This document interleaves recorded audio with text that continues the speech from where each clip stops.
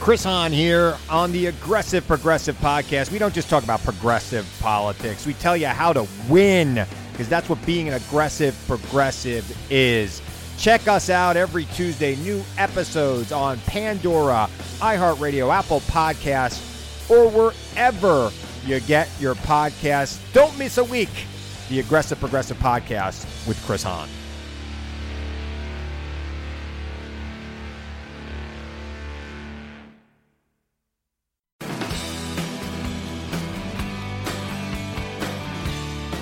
You are now listening to Bigfoot and Beyond, featuring the OG bad boys of Bigfoot, the Dr. Heckle and Mr. Jive of Squatchology, the Chip and Dale of Bigfoot, and I'm not talking about the cartoon. Please welcome your hosts, the Bigfoot celebrity couple Biff Clobo, better known as Cliff Barrickman and James Bobo Fay. Bobo, good evening. How are you doing today? All right, just I gotta say it real quick before Creedy gets back in. I've got the game on in the background. I got a bunch of bets on, so if you hear me scream, it's because of that. Okay, you have the game on. It's football season, isn't it? AFC Championships. There you go. And I'm assuming AFC is football. Yeah. All right. Well, did you want to keep that in there, or should we start over? So that way people know. Okay, so that's a keeper. We're going to move on from there? Sure. All right. Well, I guess we're keeping that in, Pruitt. All right, enough football talk. I'm boring of it. Let's bring in our guest, okay? Well, I can sound smart about most things, but not sports. I'm sorry about that. But anyway, let's go ahead and bring in our guest. And Bobo, you know this guy, and most of the Bigfooters out there that that are listening to us, they will know this gentleman as well. He's been a prominent figure in Bigfooting since, I'm going to take a stretch here, like at least the late 80s. We'll get that information directly from him in just a few minutes here. But he publishes the best and I believe the only physical copy of a newsletter on a monthly basis, because everybody else has gone to blogs and whatever else, but not this man. This man is still steadfast in producing a monthly publication that you can hold in your hands, all about Sasquatch, called the Bigfoot Times. I'm sure everybody out there knows exactly who I'm talking about at this point, so let's go ahead and bring in Daniel Perez. Daniel, thank you very much for setting aside some time and coming in to talk to Bobo and I today. Hola, amigo. Well, thank you for having me, and Happy New Year. I know we didn't get started off with a great new year, so let's just hope that it's a little bit better than last year. Don't count on seriously, it. Don't count on it. But how much worse can it get? We'll have to wait and see. Oh, it can get worse. Suppose. It definitely can. But yeah, so Daniel, thank you so much. How many of these do you actually do a lot of these podcasts, or are we special in some way? This might be the first podcast that I've actually ever done. No kidding. I interviewed with a lady, 2 years ago, but I don't know whether she mentioned whether it was a podcast or just an interview that goes out on the internet. So as far as I know, this might be the first podcast I've done.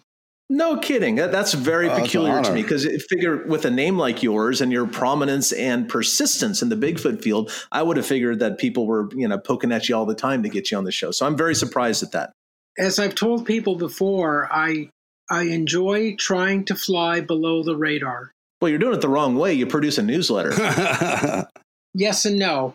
But because it is a physical newsletter that's mailed out, a lot of people don't even understand the concept. They think they want to see a blog on the internet.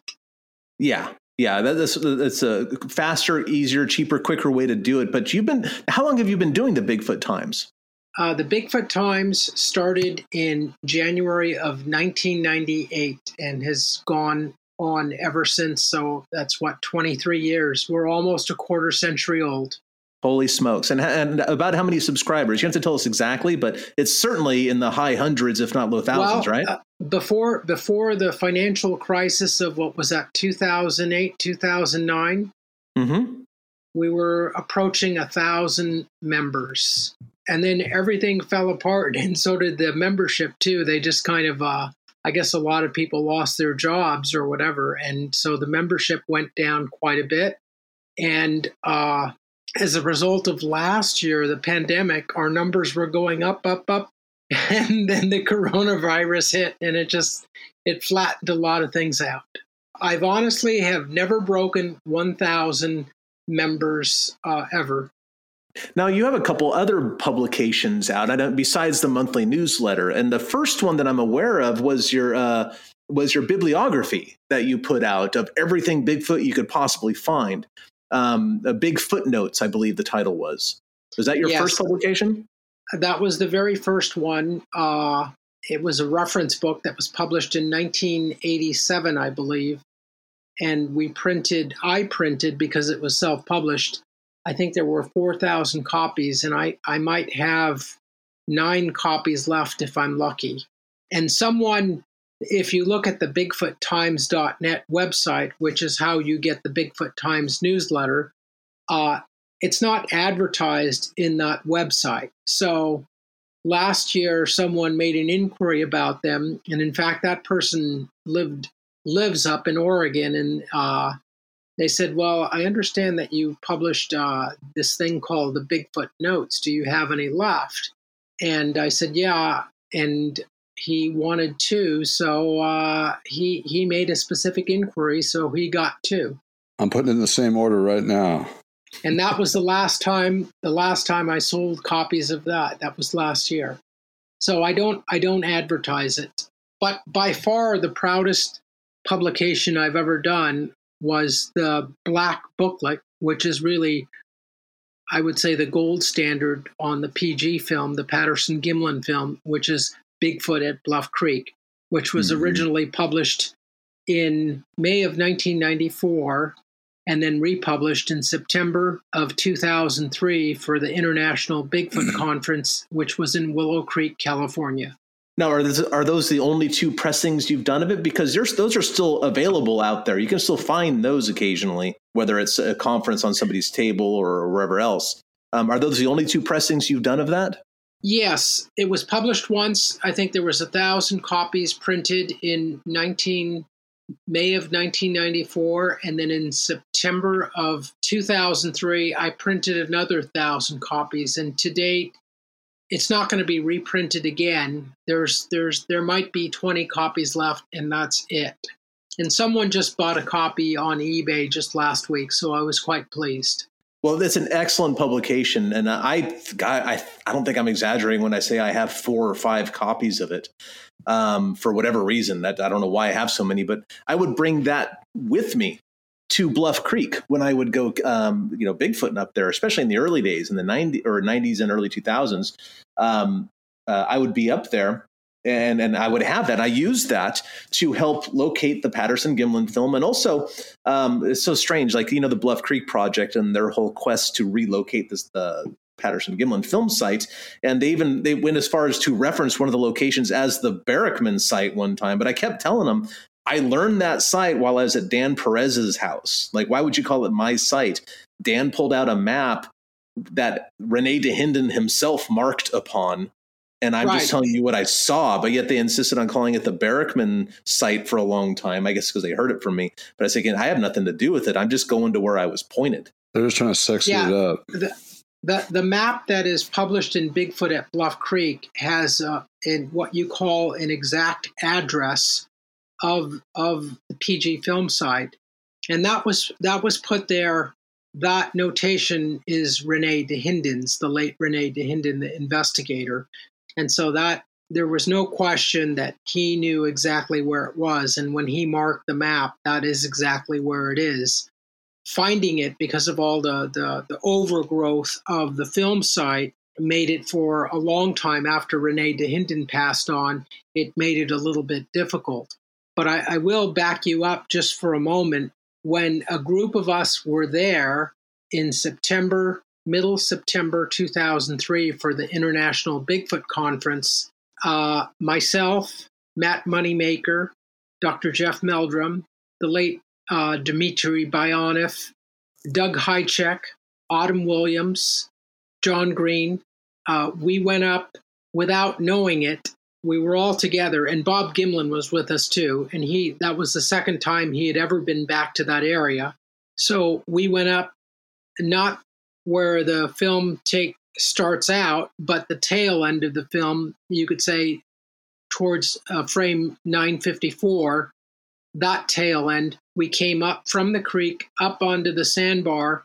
And it was funny because we were standing there and the brush was so tangled that the only logical thing was not to go further into the woods, but to go back to the creek so you could walk. But at that time, Matt Moneymaker put his hand to the ground and kind of moved some of the leaves and the pine needles and whatnot. And he says, look, once you clear away, you could see like the sand here that is similar to what Patty walked on. And at the time, I didn't have that eureka moment till much later. When I got back home, I realized, oh my God, we were there and we didn't even know it. Yeah, I'd actually walked through the site itself a couple times without realizing where I was too. So I was on a big bender for a while to try to find the exact location, which is why I started camping in Bluff Creek to begin with. Yeah, but to be like kind of amongst royalty like that must have been pretty cool. A great experience in general.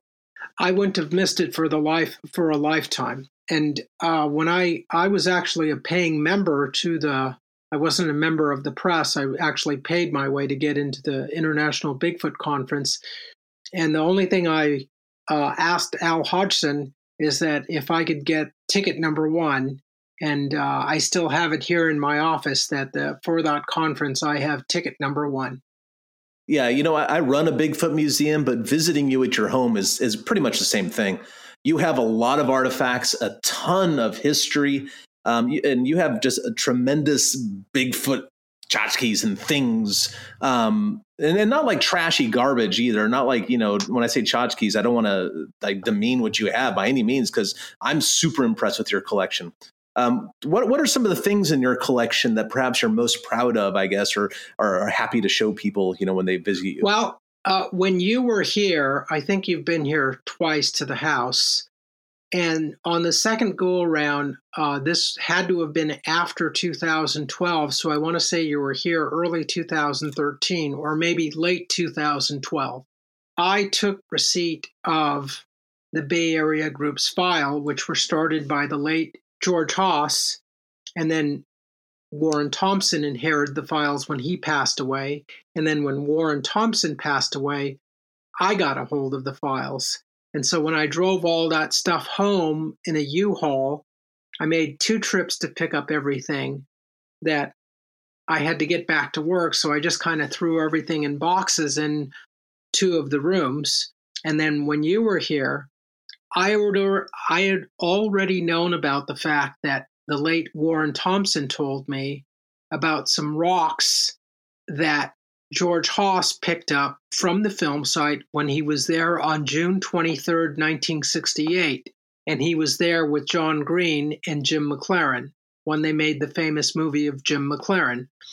So as the story goes, because I never met George Haas, but I did meet Warren Thompson, is that George picked up rocks from one of the footprints that was still visible, because John Green pointed out that you could see the trackway. You could still see the trackway. So he picked up rocks that were inside Patty's footprints. And so when we were looking at those boxes and I found those rocks, those are the rocks. Yeah. From the PG. Yeah. So that is like, in terms of if anyone were ever to ask, does anyone have anything that Patty came in direct contact with, the film subject, I would have to raise my hand and say, yes, I do. The rocks that she stepped on. Yeah. Well, that's pretty cool. And in your collection, again, that the Bay Area Group stuff in general is just vast. I was shocked at how much stuff that they accumulated over the years. If I recall correctly, I remember 5 complete file cabinets and probably 10 or 20 file boxes. And in addition to more like loosely scattered things, like the box with little rocks in it, for example, or a cast or 2, that sort of stuff. It made my collection instantly maybe about 10 times bigger, because I didn't have anywhere nearly as big a collection as what they had. And some of the stuff that they collected early on was limited print stuff that really didn't see a whole big circulation. So I'm just happy to be not really so much the owner, but the current caretaker of this data. And so some of it has already been published in the Bigfoot Times. another thing that I'm very proud to have is that when George Haas was there at the film site on June 23rd of 1968, he took slides of the entire film site, and I have those slides. And so the book or the booklet I'm working on, and I say booklet in the sense that it'll probably not be more than 100 pages long.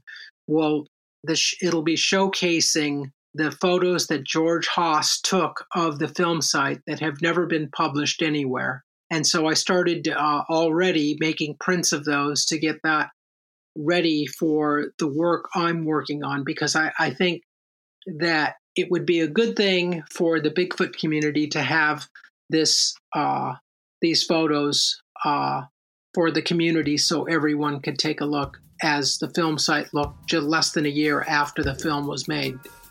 Stay tuned for more Bigfoot and Beyond with Cliff and Bobo. We'll be right back after these messages.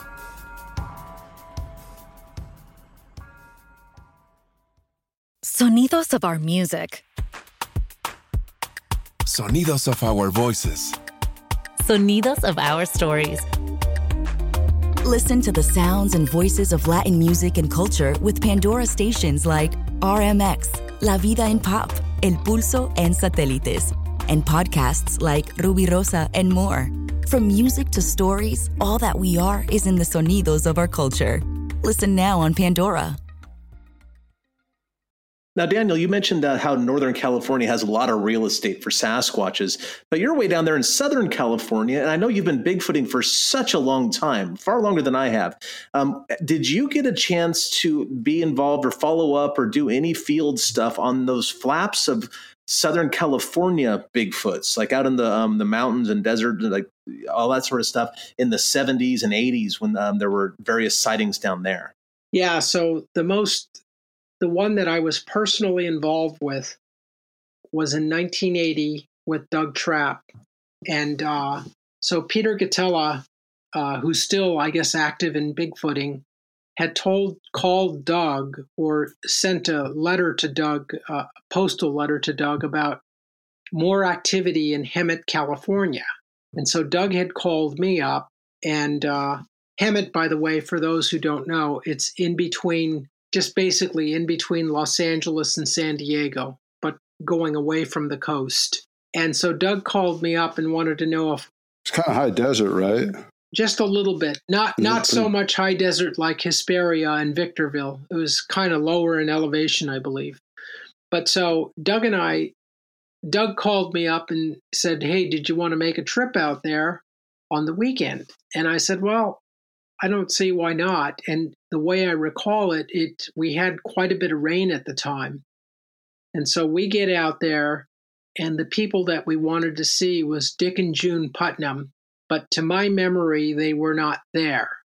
So we get out there, and Doug says, well, shall we just ride around and look around? And I said, well, we're here. Why not? So we were in his car on these dirt roads, and there was ruts in the road from the rain, big ruts. Like if you were to get your tire stuck, you would have to be towed out. So we kind of had to weave in and out, and we got to a point where we could drive no further. So we got out and started to walk, and we were just looking around. We were just literally just looking around. And so we got to an area where there was some trees, not heavy tree coverage, just a couple of trees and a small creek that you could just walk right over. But when it was raining, it may have been maybe 10 feet wide. And so about the same time, Doug and I looked down to the sandy dirt and kind of like both saying to one another, are those tracks, or what is that we're looking at right now? And then we got down, and it sure looked like those were footprints right there, right by the creek, that had crossed the creek, that went underneath a tree. And they were, to my memory, they were 17 inches long. And so that was the first time that I had seen tracks. And what really impressed me was the heel, that you could see the heel really good.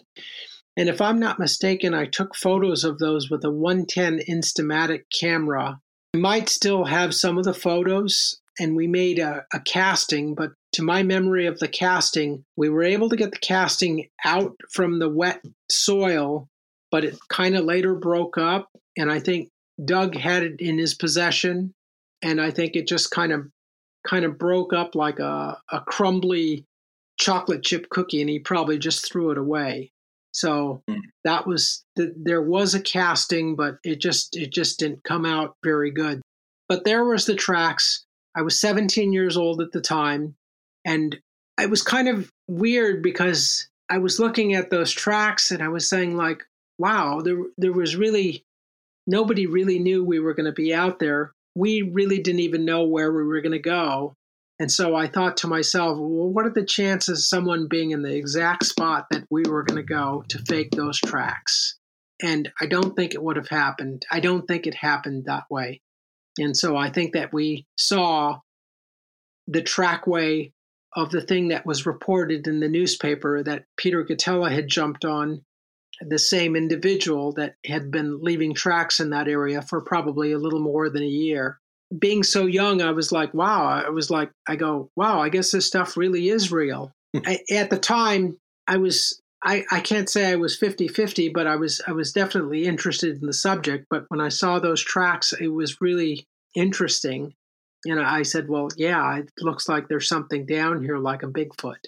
And then in 1986, I was living with my parents in Anaheim Hills when CNN phoned and left a message, believe it or not. And so I phoned them back. I don't know how they got my number, but I guess somehow anyone who at the time knew of Bigfoot kind of knew of me a little bit. And so they told me about some tracks or a group of people that were building a footbridge over the Kern River in the Monachi Meadows of California, in the southern Sierras.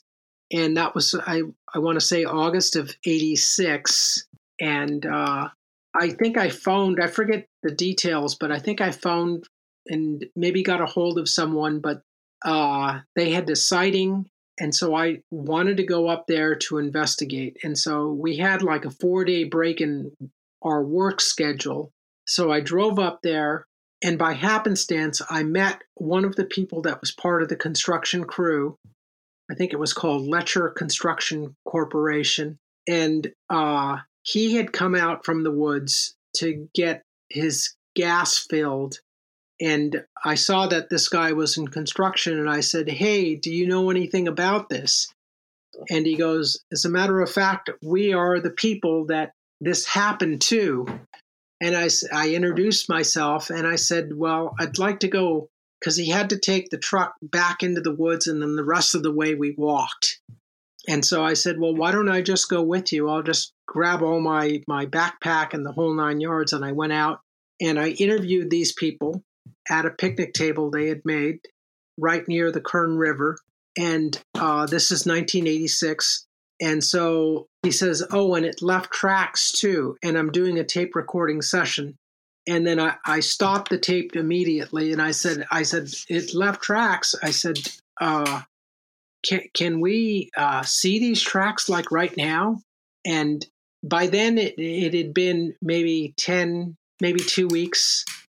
So the individual that had seen the tracks walked me over to where the tracks were. And to my memory, those tracks were about 13 and a half inches long. They were in sandy soil, so they weren't very well defined.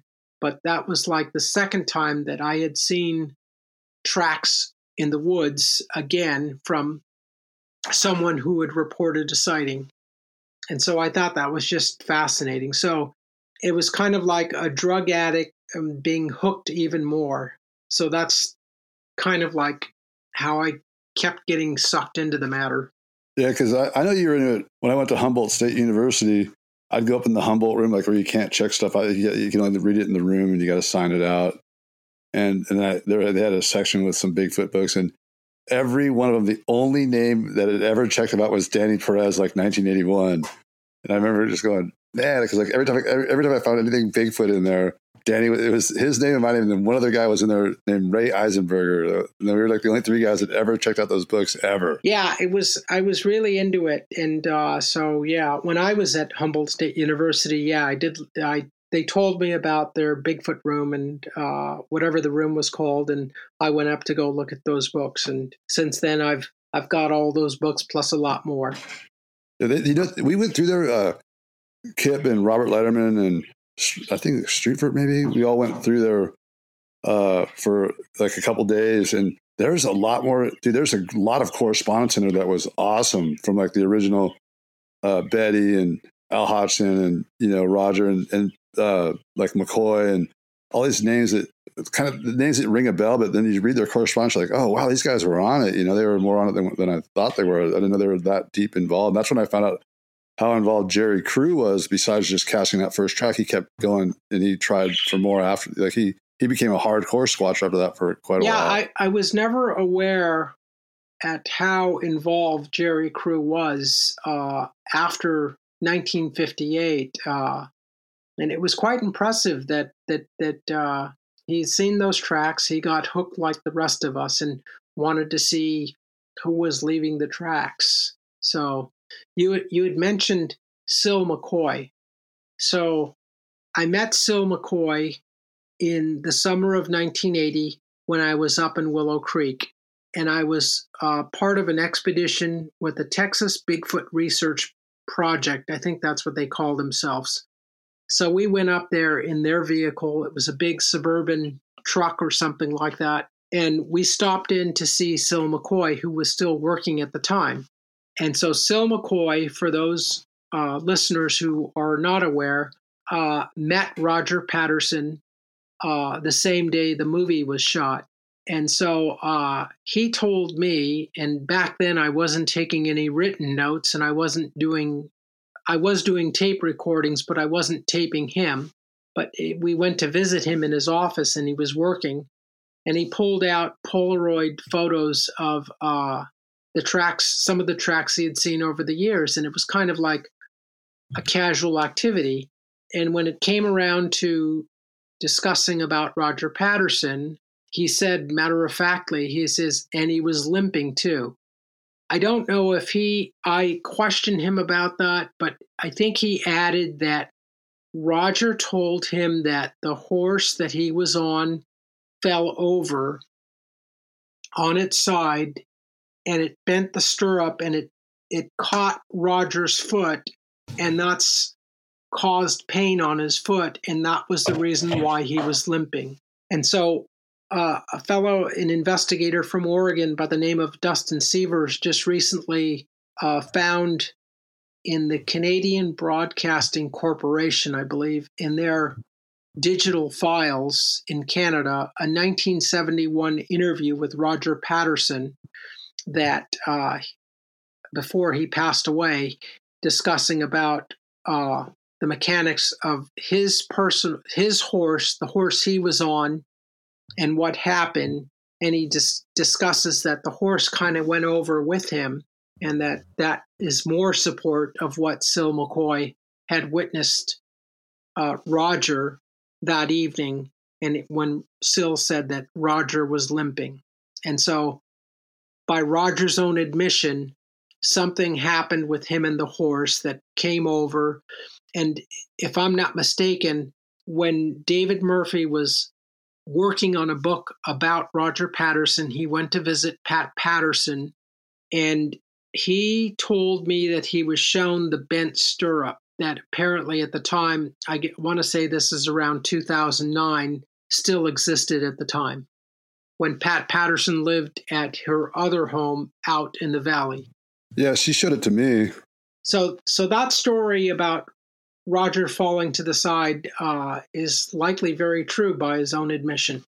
Now, you're kind of widely recognized as one of the experts on the Patterson-Gimlin film, and rightly so, with all the time you've put into it and the publications you've produced and that sort of thing. Are there any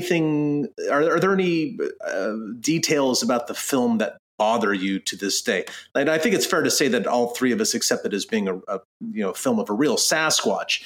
But do you think there's any anything that's a little bit out of focus, perhaps a lack of recall by the participants, or maybe history got something wrong, or anything that you feel still needs to be like set a little bit more in focus, I guess is a good way to say it.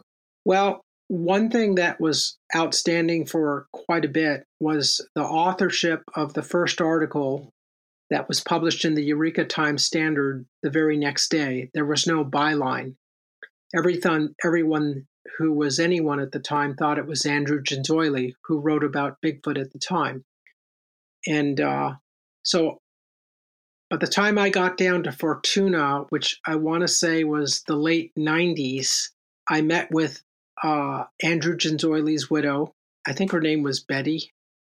I forget her name exactly. I might be thinking about someone else, but I did talk with Andrew Genzoli's widow, and I told her about the story that I'm telling you, and I told her when I get back home, I would send in the mail a copy of the article that her husband allegedly wrote, and she told me, she says, I don't think Andrew wrote that article because it doesn't have his look and feel to it that I would get when Andy used to write his pieces on Bigfoot for the newspaper.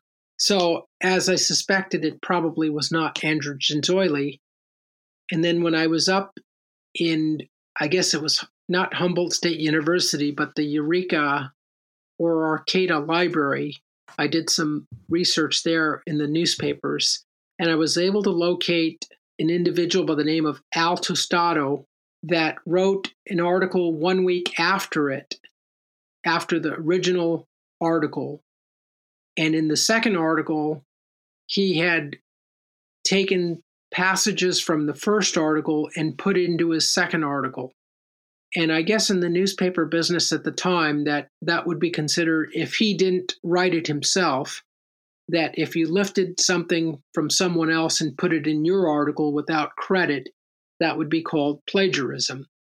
But he doesn't give credit to anyone, so one is going to assume that Al Tostado wrote the first piece and the second piece, and it was Al Tostado who spoke with Roger Patterson that evening for that very famous first write-up in a newspaper.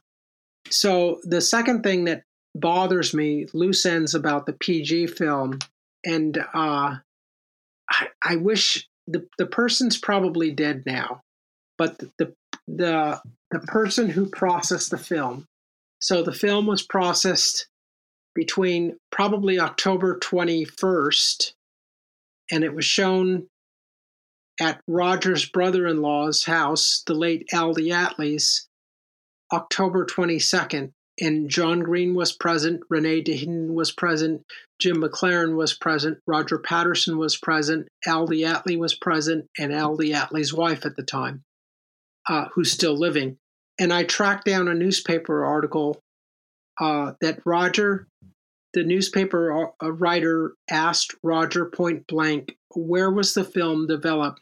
And he says, I had it, almost quote, he says, I had it developed at a private place. It would jeopardize the man's job if it were known.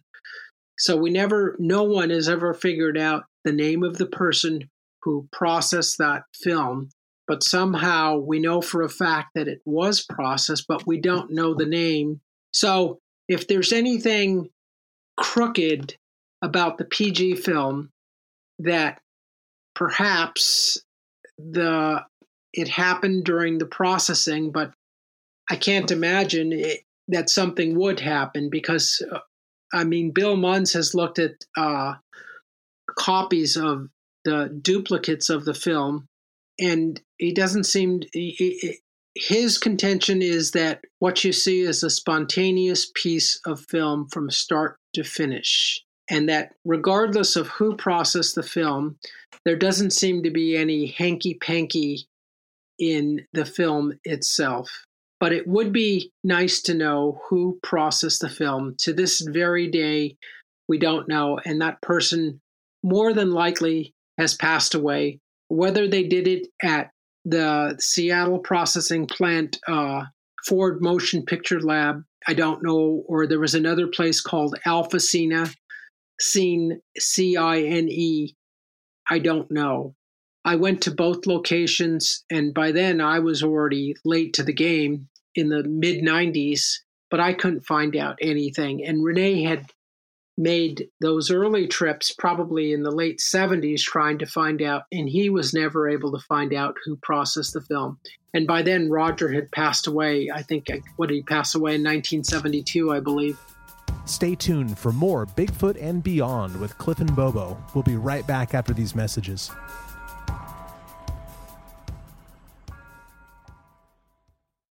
Yeah, Dan, and you're not just a North American investigator, you're an international investigator. You went down and checked out that famous, what I don't know if it still is, but it was always the best video of a supposed yowie from Australia, and you went and actually went to the location and checked it out yourself. Well, the timing was perfect. So that was the summer of 2000. And so I was going down to Sydney, Australia for the Summer Olympic Games, regardless of Yowie or Bigfoot. And I was in touch with a couple of the people down there already, Paul Cropper, Tony Healy, and Tim the Yowie Man, and a couple of other people. But somehow, I think it was Tim, had sent me an email link or something like, no, take that back. I think it was Paul Cropper who sent me an email link or something about a film, a videotape in the Brindabella Mountains that was shot by Steve Piper. And it was on a Monday, August of 2000. And so I was there, maybe just a little less than a month later. And so when I got my boots on the ground, I told these people, I said, all the applications on phones and stuff like that, none of that was really available back then. You had to put a quarter in the phone to make a phone call to someone or get a calling card. So I got on the phone with Paul, and then I got on the phone with Tony, and the Olympic Games hadn't opened up yet. And I said, what do we have to do to make this happen? Because I want to get out to the site as quickly as possible. And I wanted to see if we could get the witness who shot the video out there as well.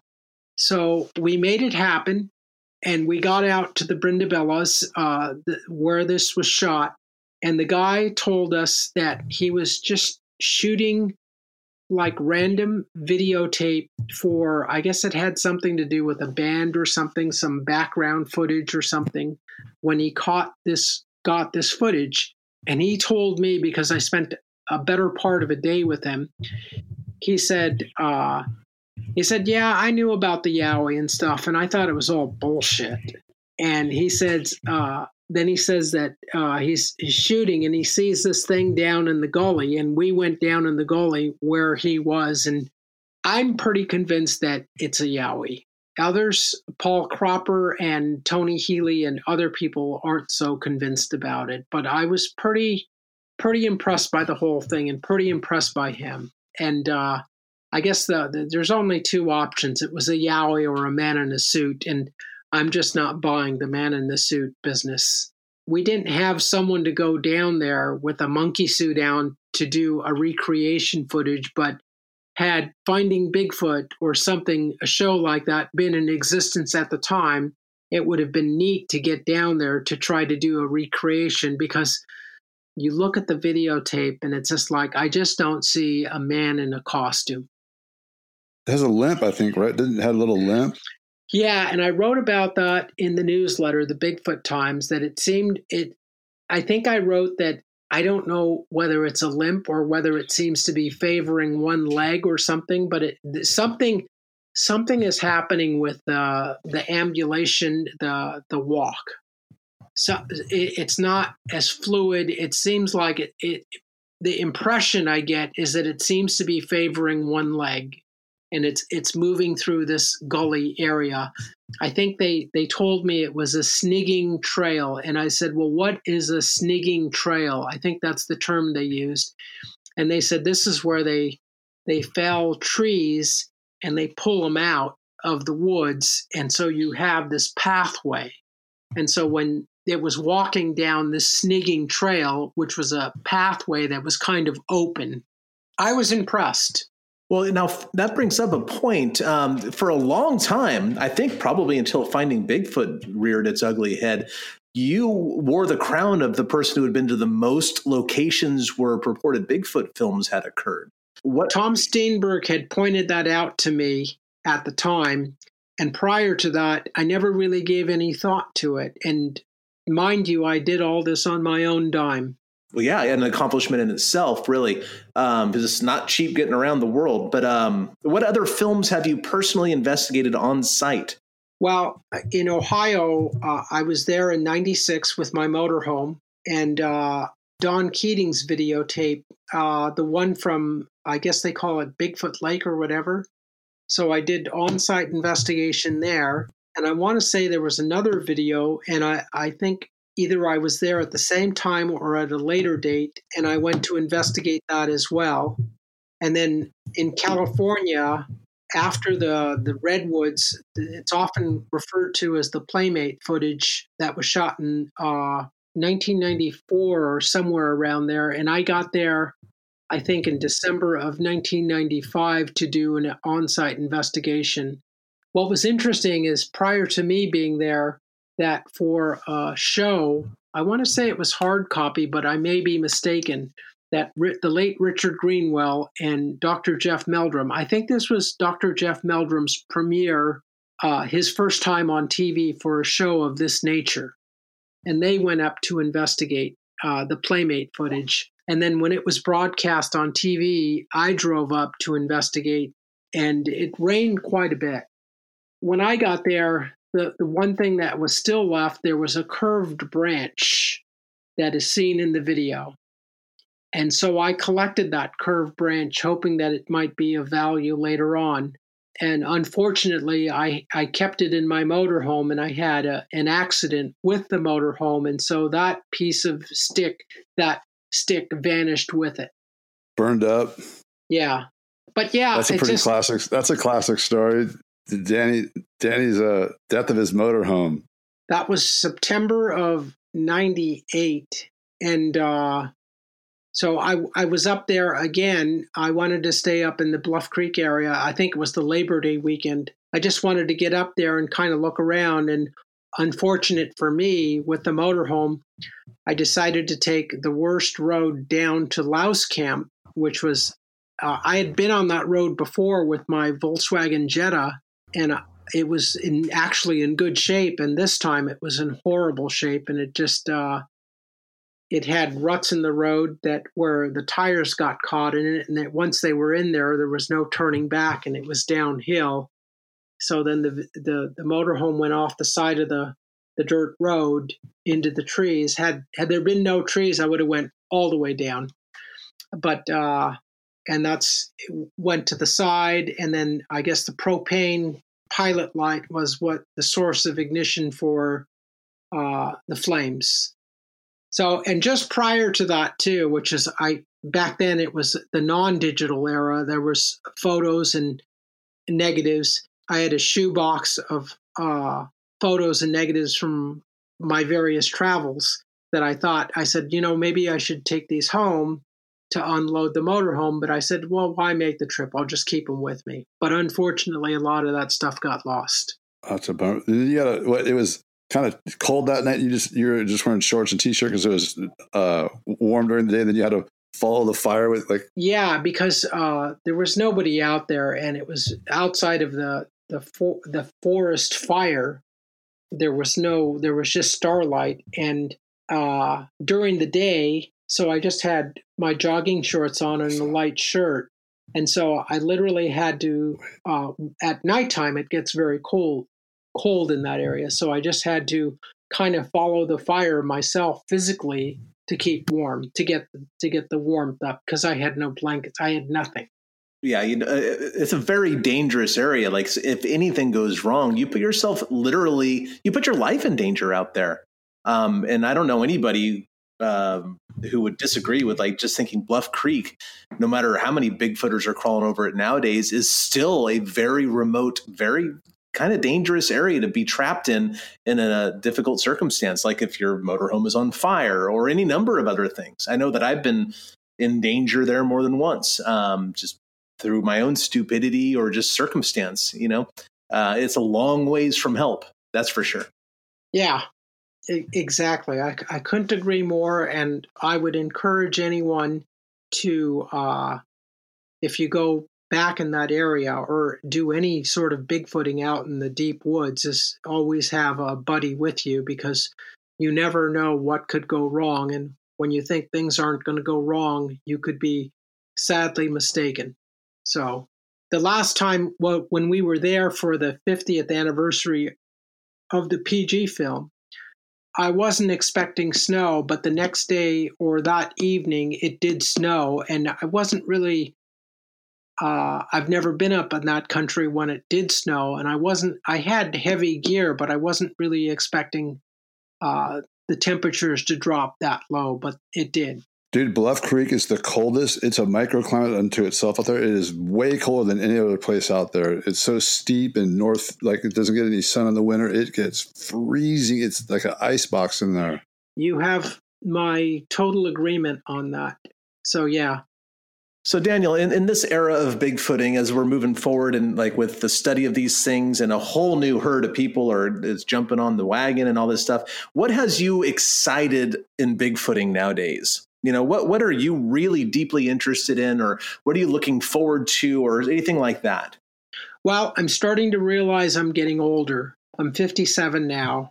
When I got interested in the subject, it was about 1973 by the movie, The Legend of Boggy Creek.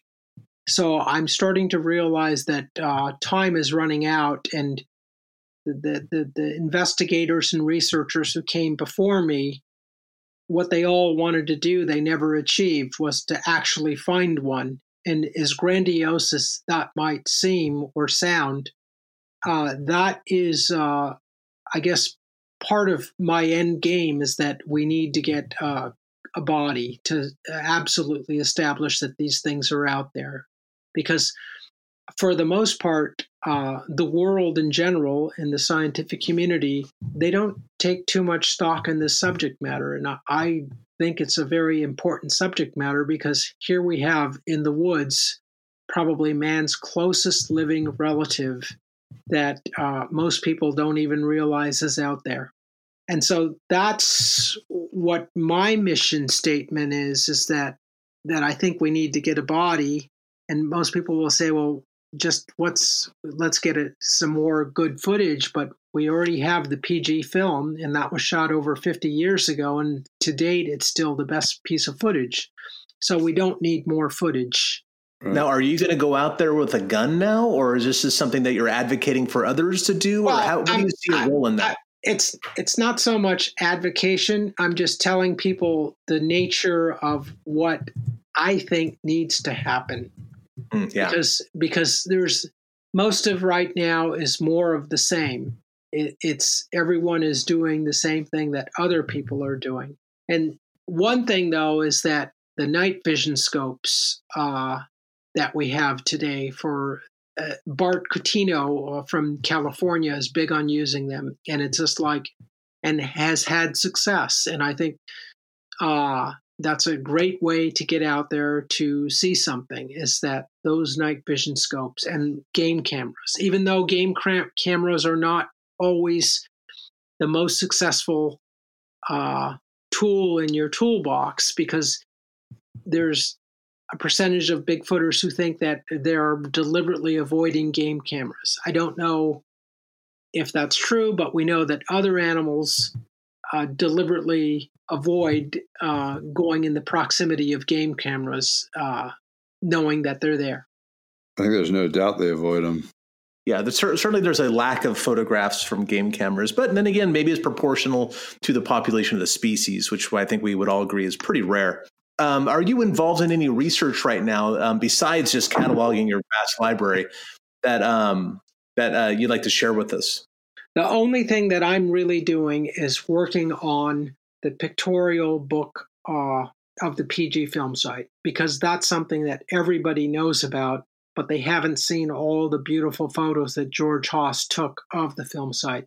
So that is my current project. And so that sounds rad. I personally would love that. Hey, Daniel, we super appreciate you coming on and sharing all this info with us. And where can people order your products, your newsletter, books, and whatever you got for sale? Well, mostly it's the Bigfoot Times newsletter, which is sent out to the membership via the postal mail. And they would just go on the internet and type in bigfoottimes.net. And that essentially is the one product I have every month, the Bigfoot Times newsletter that's mailed to the membership. Yeah, for whatever it's worth, I'm a longtime subscriber. I get it every single month. I love the thing. I highly encourage anybody who's interested in like a monthly thing to read about Bigfoot that's new. If maybe the incident isn't new, but the research is. And Daniel is meticulous about the facts and getting the details. And I just can't recommend subscribing to the Bigfoot Times enough. And like I put my money where my mouth is. I do it too. So I've been a subscriber for a long time. Yes. So I encourage you guys to do that. Yeah. Well, cool. Fantastic. We are very pleased you had the time to come on and talk to us. I really appreciate it, Daniel. Thank you so much. Thanks, Dan. Thank you very much for having me. All right, Bobes. There it is, man. Daniel Perez. I'm pretty stoked to have him on. Yeah, dude. I love that news. I'm so flaky. Like I'll buy a bunch of back issues like at a conference or something, but I'm so bad at like keeping up on like sending in checks to get the thing and all that. I guess you can order online now. I got to go back and I'll just hit him up for another, back order issue. Yeah. Well, he reminds you, I think my subscription is up either January or February, so I have to repay as well. But yeah, it's definitely worth it. And you got to get back on board, Bubs. I know. Been lagging. All right. Well, thanks again for tuning in for another episode of Bigfoot and Beyond with Cliff and Bobo. You can find us on any platforms and spread the word. All right. Till next week, keep it squatchy.